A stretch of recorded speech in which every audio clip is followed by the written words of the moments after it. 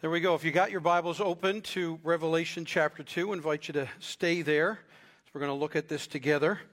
But as I do, let me scan the crowd here. Yes, we do have a new couple here that I want to make sure we say hello to.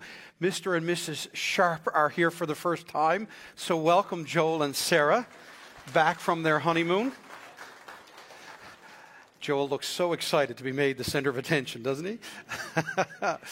Well, welcome back to church. It is good to be here.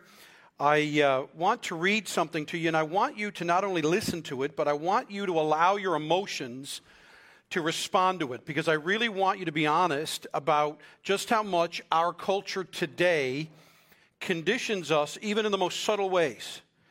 So here it is. This is fact, okay? In his book, The Founding Brothers, historian Joseph J. Ellis writes, in 1780, Major John Andre was captured while attempting to serve as a British spy in league with someone that many of you probably heard, Benedict Arnold. They were to produce a major strategic debacle on the Hudson River at West Point, and by all accounts, Andre was a model British officer with impeccable manners. He had the misfortune to be caught doing his duty. But several members of Washington's staff, including Hamilton, pleaded that Andre's life be spared because of his exceptional character. George Washington, the general, dismissed the request as sentimental, pointing out that if Andre had succeeded in his mission, it might very well have turned the tide of the War of Independence. The staff then supported Andre's gallant request that he be shot like an officer rather than hanged like a spy. Washington also rejected this request, explaining that Andre, regardless of his personal attractiveness, was no more and no less than a spy, and he was hanged the next day. James Hamilton, in his commentary, goes on to say this: in this example from history, we see that George Washington was a man who understood what was at stake in the conflict, had a clear view or clear vision of right and wrong, and acted in accord with what he knew to be right. You see, the rightness or wrongness of the hanging of Major John Andre had nothing to do with his appearance or his polite manner or any affection his character might generate. He deserved to be hanged, so Washington had him hanged. Now, inside of you right now, in your heart, in your emotions, in your mind, what happens when you hear an account like this from history? See, I would submit to you that when we read something like this or we hear about it, it actually pushes up against what we don't realize we've been conditioned to think is a normal way of looking at this. Hollywood is busy at this, if you've noticed, with the rise of DC Comics and Marvel and all this, even in things like wrestling and all these types of things. The rise now, it used to be good versus evil. Now, there's the rise of what we call the anti-hero.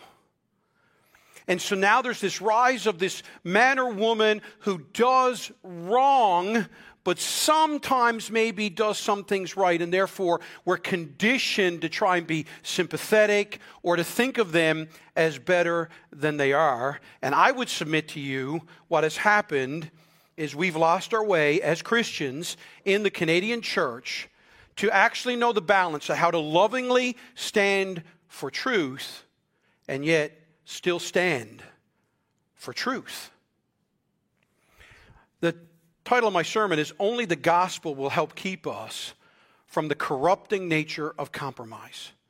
If you remember, we've gone through these 7 churches of Asia, and this is our 4th church.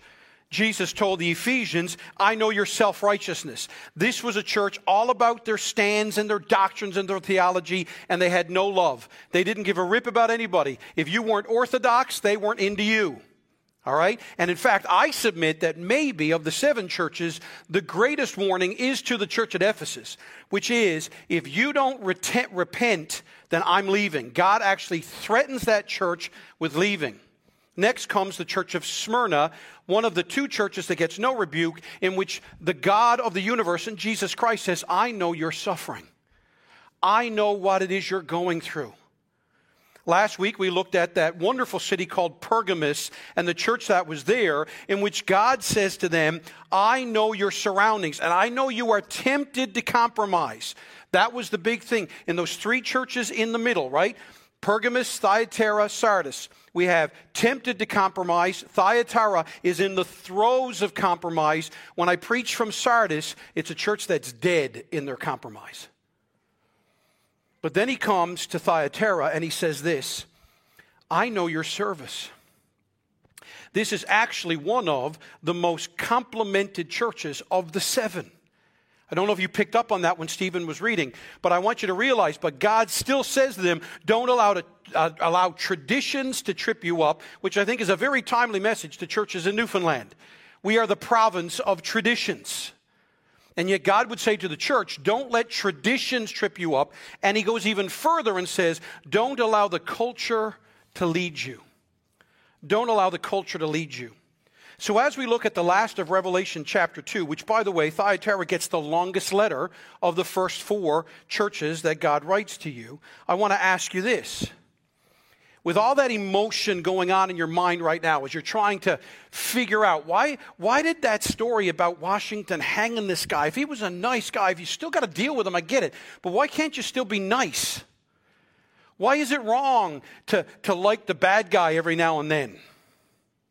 Well, let me ask you, why do good churches go bad? Why do you think good churches go bad? Why is it that so many of the churches around us have such a great history of orthodoxy, even revival and evangelism, but now in 2022 are only shells of their former greatness? That's a stark reality. If you don't realize what's happened since 2019 and into 2020, the beginning of COVID to now, I don't know if you've kept notice of your city, the city of St. John's, but last time Steve and I checked, from 2020 to now, between 15 and 20 churches have closed their doors or been sold. That's just in this one city. And it crosses a bunch of denominational names. See, I believe the answer, what makes a good church go bad, is actually found in Revelation chapter 2, verses 18 to 29, with the church of Thyatira. You see, this is truly a church where everyone in this room, and any of you tuning in online, can find yourself. This church had them all. It has on-fire Christians. It has new Christians. It has, dare I use this old 80s and 90s word, carnal Christians or backslidden Christians. It had deceptive Christians, and it had another type as well, which is professing Christians. But Jesus had a message for them all, and he has one for you and I today. Now, remember, last week I asked you about three different words. Remember, I asked you about compromise, hypocrisy, and selfishness. Well, today I've got three different new words for you.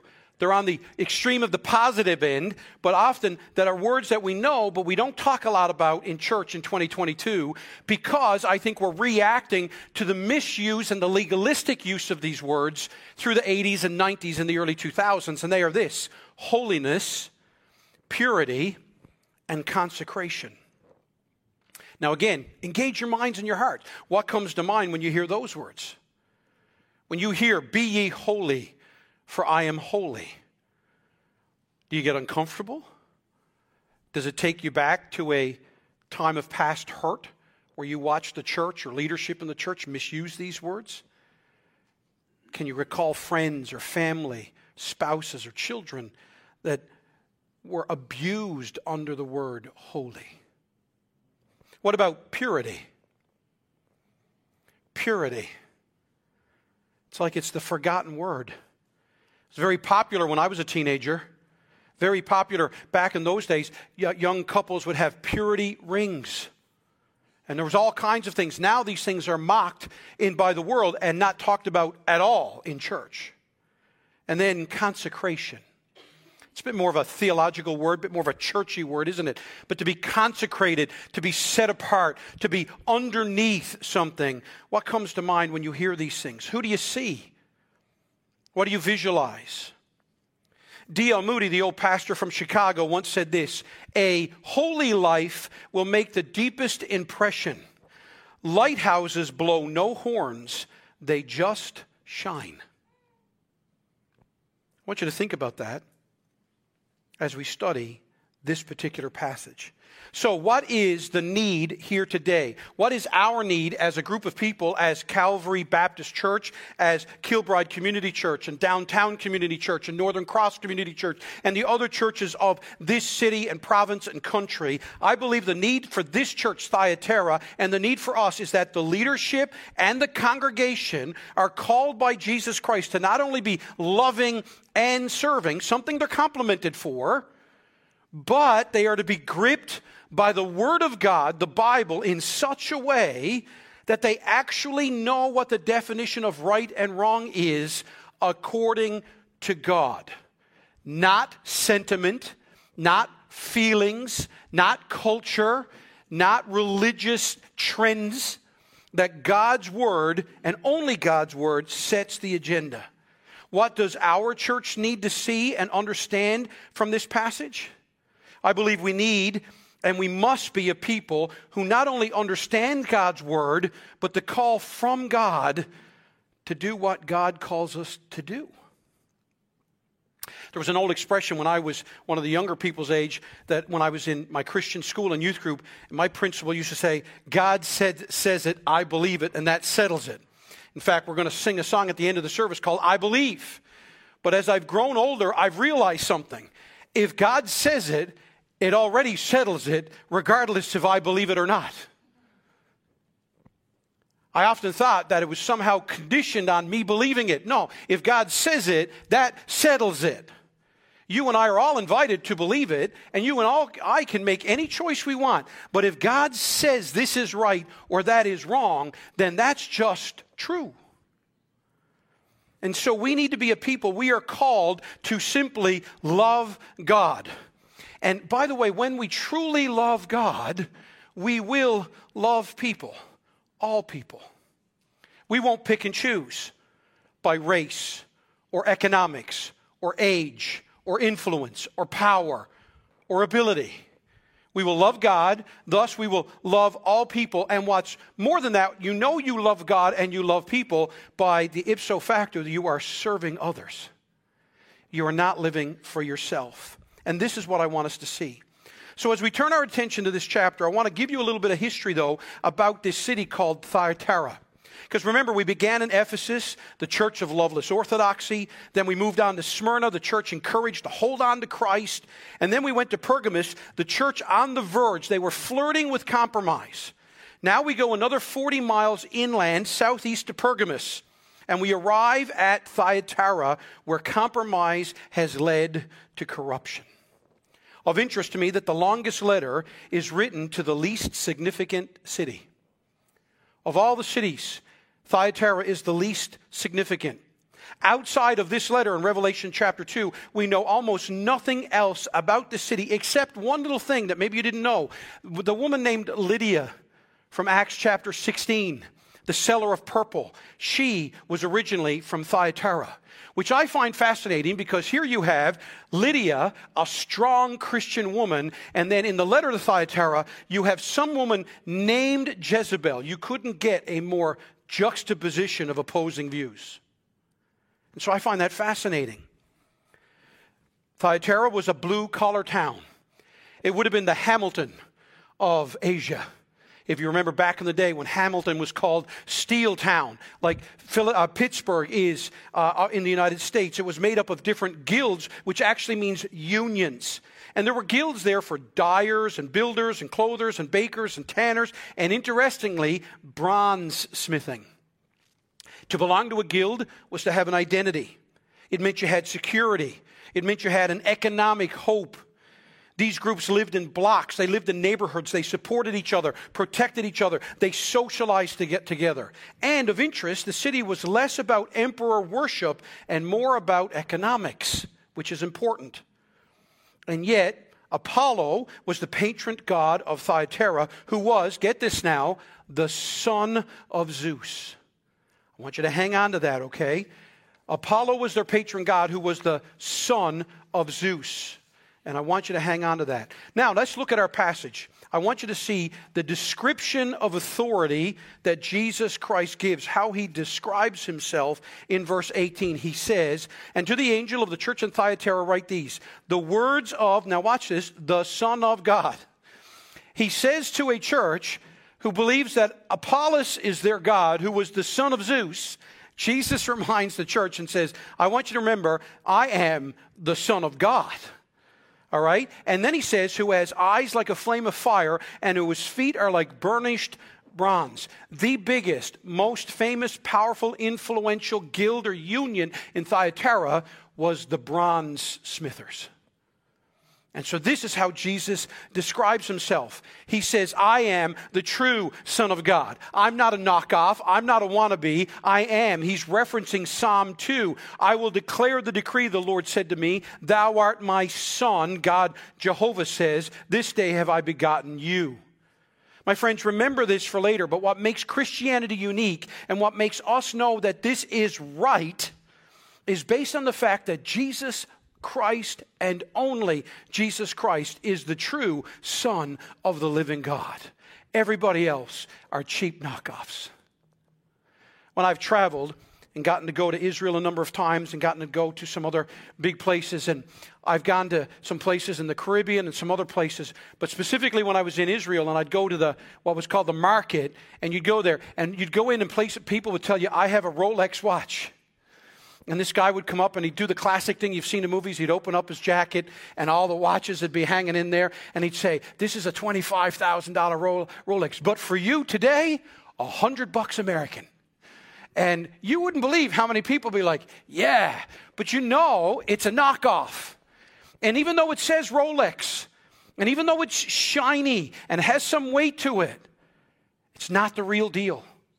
And so Jesus, as he begins this letter to this church, says, listen, I know you live in a city where Apollos is the guy that you look at and you think he's the son of Zeus. I want you to know he's a cheap knockoff next to me. I'm the real deal. He is pure and holy and knows all things. This phrase is actually taken from back in chapter 1, remember, in verse 14, but it's actually borrowing as well from the visions of Daniel in Daniel chapter 10, verse 6. And this would have been significant because not only was Apollo considered the son of Zeus, but he was also considered the sun god. The sun god whose fiery eyes heaped judgment upon his enemies. So it's no mistake, it's not by accident that Jesus tells this church, I am the Son of God. I am the one with eyes that see. You know what he's doing? He's going, listen. The culture is screaming for you to be in awe or afraid of or think you need what they have to offer. When I'm telling you right here and right now, I am all you need, and you don't have to be afraid of me, and I will give you everything because I've offered myself for you. See, sin always promises and never delivers. Jesus promises and sacrifices himself. So he is the one claiming power over the gods of this city. Just like the preacher in Hebrews said, neither is there any creature that is not manifest in his sight. All things are naked and opened unto the eyes of Christ with whom we have to do. So in other words, the blazing eyes of Jesus point to his penetrating power to see through the seductive arguments of Jezebel. He's about to compliment and condemn. And he wants this church. I know what I'm talking about. I'm not telling you this based on hearsay or rumor. I'm telling you this because I know. And then this feet of fine brass speak of his splendor and his strength and his purity. So he can say, I know, I see, I am worthy and honest, and I am right, and I'm just. And then, with that in mind, in verse 19, he gives them a commendation of health and growth.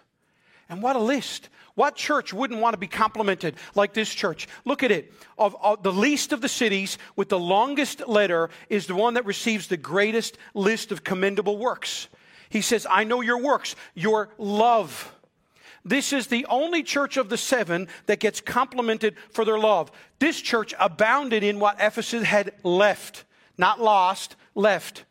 This is the second of only two occurrences, by the way, of the Greek word agape in the entire book of Revelation. This church loved God and loved people unconditionally.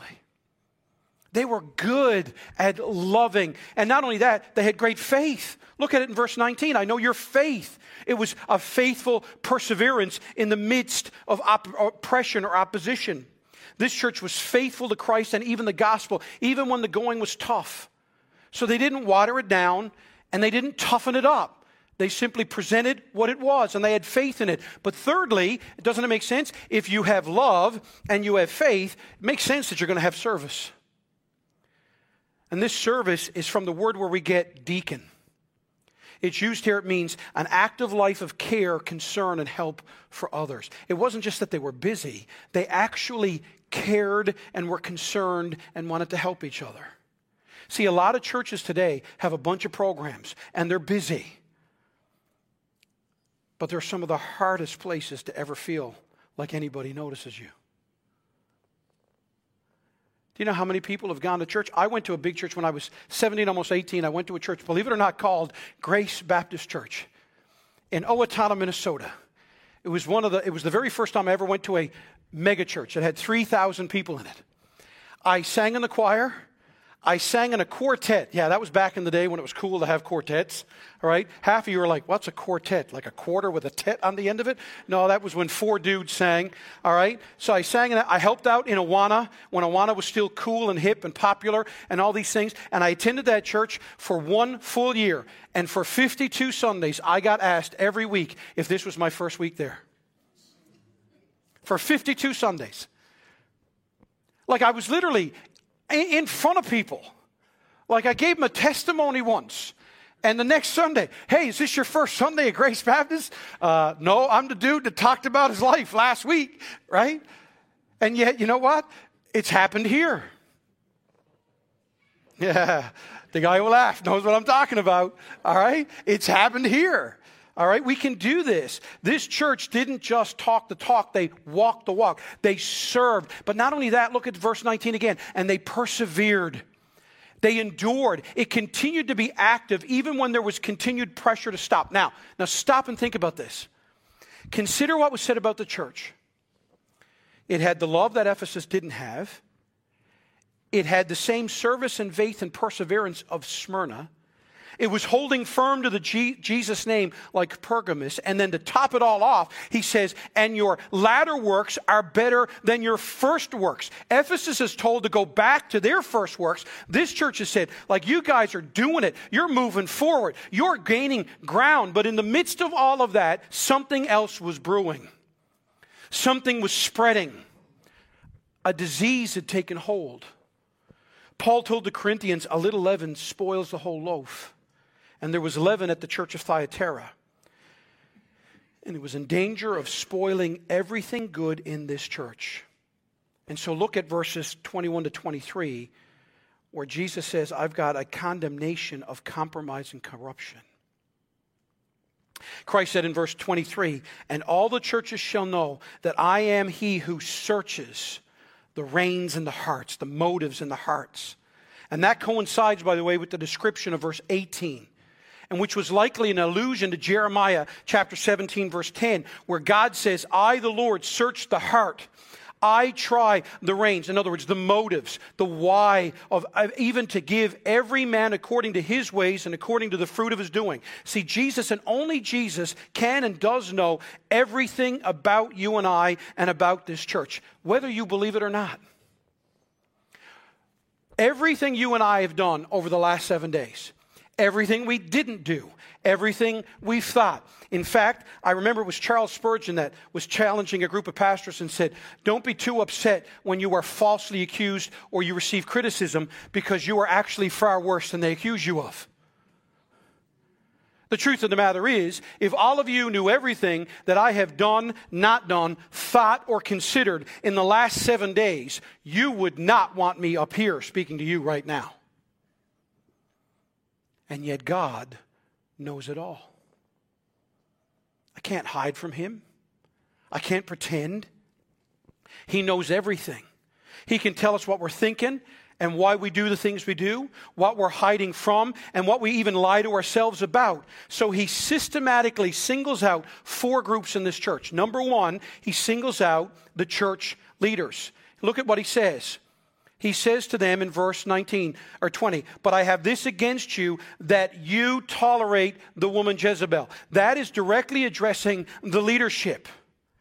The leaders there were tolerating this. John Stott has written, "If the devil cannot destroy the church by persecution or heresy, he will corrupt it with evil." And I think this is his modus operandi in 2022. And that's exactly what was going on here. Christ says, "I have this against you," speaking directly to the leadership, because they tolerated this person identified with Jezebel. Now, I do not believe for a second this is a literal Jezebel. This is not a woman named Jezebel. Jesus is making an illustration to shock the leadership in the church. He wants them to realize what's going on. Jezebel was the Phoenician daughter of Ethabal, the wife of Ahab. Ahab was considered to be the most wicked of all of Israel's kings. And here's why in 1 Kings 21. "But there was none like unto Ahab, which did sell himself to work wickedness in the sight of the Lord." Now watch this. "Whom Jezebel his wife stirred up." She was the woman that controlled the strings. She was the one that manipulated the man. The Old Testament Jezebel, she practiced witchcraft, worshiped Baal and Ashtaroth, supported hundreds of false prophets, killed those who were true prophets. And in 1 Kings 21, she robbed and killed an innocent guy simply to obtain his property because her husband was being a sook one day and wouldn't get out of bed. What is she really? She is the caricature of this: pragmatism, situation ethics, and worldliness, which is the cutthroat business of the world today. Can I get a witness? Look no further than politics or media. It's pragmatics. It's situation ethics. It's dog eat dog. This false prophetess, who claimed to be a prophet, made her way into the church of Thyatira, set up shop, and she deceived many for some time. And the leaders let it happen. They let it happen. She condoned sexual immorality, idol worship, and claimed it wouldn't hurt the church because it was purely for economic reasons. In other words, hey, listen, go to the parties, do your bit, look this part, smile, don't condemn, don't call out anything, don't look different, because that way, live and let live. We'll do our church thing on Sunday, but Monday to Saturday, just blend in. Does this not sound familiar?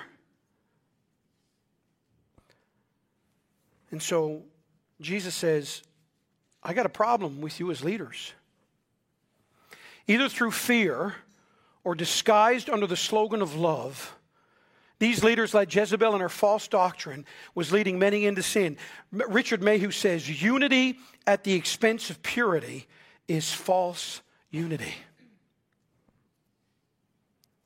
It seems then that Jesus says these leaders should have excluded Jezebel instead of tolerating her. Remember, I began with George Washington and Major Andre?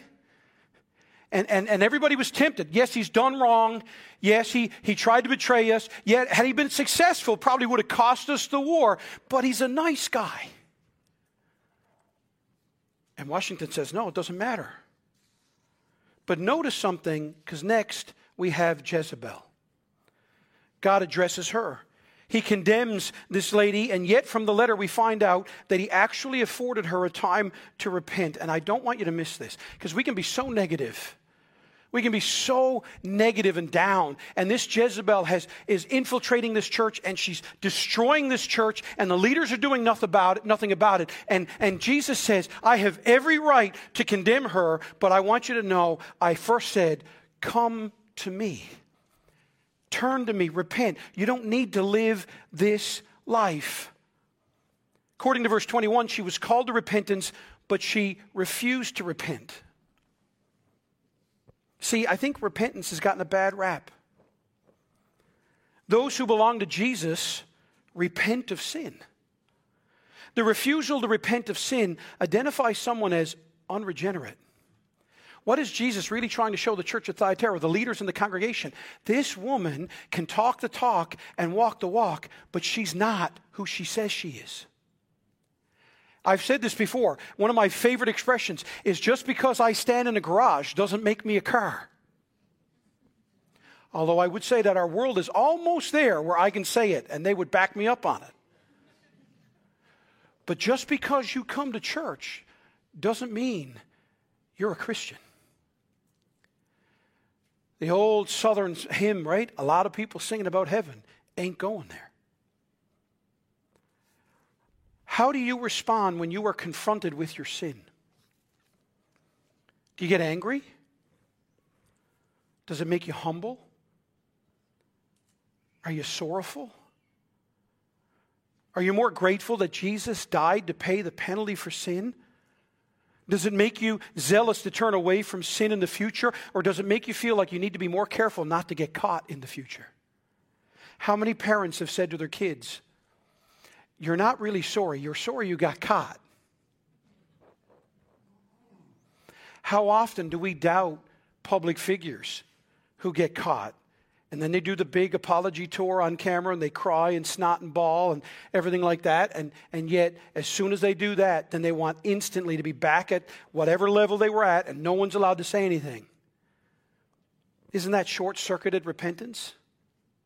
See, if we get angry when people, especially God, calls us to repentance, or if you feel yourself scheming on how to avoid being caught in the future when you plan to commit those same sins again, you are not acting like one who has been born again by God. The call here to this church is realize someone can say, I'm a prophet and I know the deep things of God and I can give you an easy way out so you can cling to something called some form of godliness, but really you can live whatever way you want. Is that really a relationship? I love this because God has gifted me with the love of my life from a human perspective and my wife. But I have to tell you, can you imagine, there's not one of you out there that if I claimed to be married to Debbie, but then Monday to Saturday lived whatever way I wanted, went and saw prostitutes or treated, or I had all kinds of inappropriate relationships online. But I said to you, no, because every Sunday I'm committed to Debbie. Not one of you would be like, well, that's a good marriage. But how many of us treat God that way? Hey, God, I reported for duty. I'll see you in 7 days. And we treat Jesus as nothing more than fire assurance or like he's a heaven real estate agent. Now, stick with me because this is not as legalistic as it sounds. But notice he also condemns those flirtatious members. At the beginning of the message, I asked you what happens to churches who start so well and go bad. Well, believe it or not, when Constantine legalized Christianity, things were amazing. The gospel spread like wildfire all across the then known world. But compromise set in, and by the year 1000, so it only took 7 centuries for Hugo, a monk from Cluny, to write this. He said, the Eastern Church has fallen from the faith and is attacked by infidels from without.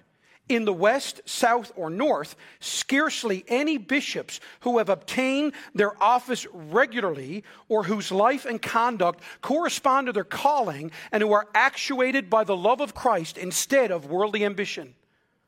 Nowhere princes who prefer God's honor to their own and justice to gain. And the Romans, among whom I live, are worse than heathens. And when I look to myself, he writes, I feel oppressed by such a burden of sin that no other hope of salvation has left me but in the mercy of Christ alone. See, Jesus is warning this church, when you tolerate compromise, the ones who believe it end up worse off than the one who propagated it. There's a reason we say the servants are worse than the master. And this is the problem. To be honest with you, I want people to avoid prosperity gospel preachers and people that are all about your emotions, and if it feels good, do it. And it's not because I even think they are such a warning, because when you buy into it, they are far worse. They are far worse. And then, of course, there's the condemned disciples. He looks at our passage and says, I will kill her children with death. Now, why does he say that? Because they're the most dangerous and usually the most lost. In Matthew chapter 23, Jesus said to the disciples, "Woe unto you, scribes and Pharisees, hypocrites! For you compass sea and land to make one proselyte, and when he is made, you make him twofold more the child of hell than yourselves." Christ also said that there would be many who would cry, "Lord, Lord," and yet he would say, "I don't know who you are." Can you imagine a church who loved and served and persevered like this one, having this kind of sin right in the middle of it? And can I ask, could it be here? Right here? Don't think about another church. Don't think about another person. Think about you and this church. But one of the things I love is Jesus ends every letter on a positive. Look at it in verses 24 to 29. He basically says to this church, I'm not going to lay any other burden on you except this. Keep the main thing the main thing. Hold fast till I come. Keep it about me, the true Son of God. We need to look to Him for guidance and example. Philippians 2. Let this mind be in you, which was in Christ Jesus. It was one of humility and love and service and holiness committed to the will of God. John 17, when he says, Father, my will, my desire is for them to have life and joy and have it more abundantly. Charles Spurgeon was saved on January the 6th of 1850. Not even a month later, on February the 1st, he wrote the following prayer. O great and unsearchable God, who knows my heart and tries all my ways, with a humble dependence on the support of your Holy Spirit, I give myself up to you and your own reasonable sacrifice. I return to you and you alone. I would be forever, unreservedly, perpetually yours. While I am on the earth, I want to serve you and enjoy you and praise you forever. Amen.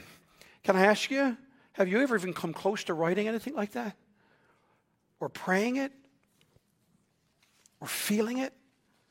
Jesus promised them a victory and a service with the true God. He says, "Who that overcomes and keeps my works to the end, I will give power over the nations." They live in a city built on a power structure, built on unions, built on being in charge, built on a culture that said, this is what means you make it. And Jesus says, listen, relax, come to me, bring me your weaknesses, your hurts, your frailties, your fears, your doubts, your questions. Trust me, walk with me, and I promise you this, one day you will rule and reign with me with no regrets, no looking over your shoulder, no embarrassment.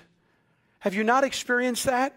Do you know how many people? Why is it that filthy rich people still kill themselves and aren't happy and are never satisfied? Have you been watching Netflix and Prime and all these things have given way now to documentaries?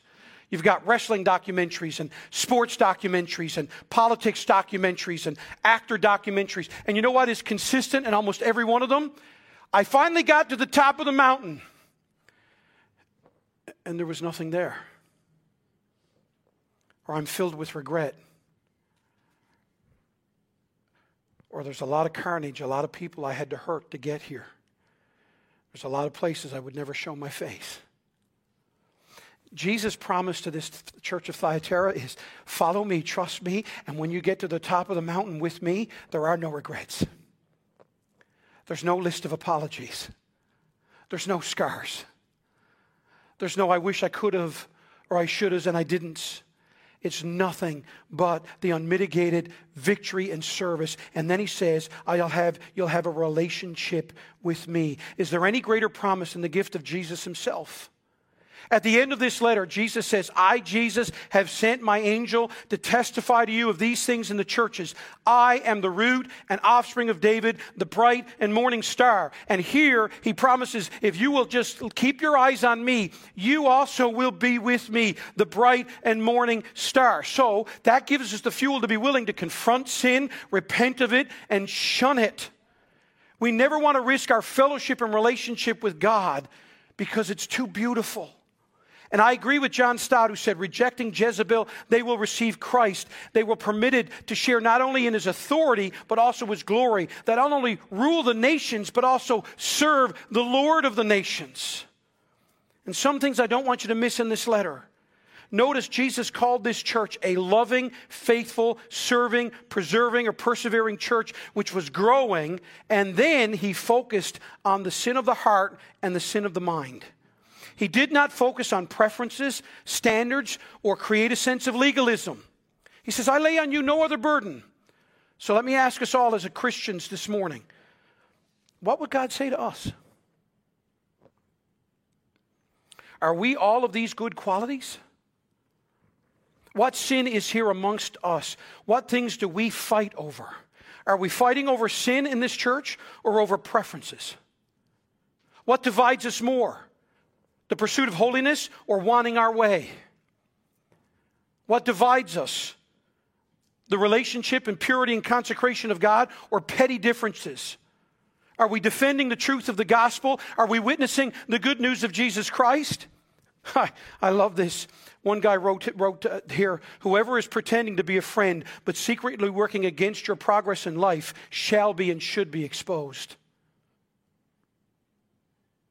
And then he writes, sometimes those who are most antagonistic about the church's Great Commission vision are those who cannot rejoice when a sinner comes to Christ. A good litmus test for spirituality is this. Do we find more enjoyment in religious activity or lost people coming to Christ? Boom. So, holiness, purity, consecration. How are they in your life? It's not enough to hear only and then do nothing about it. It's not enough to hear and to do anything you want, like Jezebel. Even if the pastors in the church tolerate sin, Christ will never do so. And he died in order to receive a pure bride. The only thing that pleases Christ is the pursuit of obedience in him.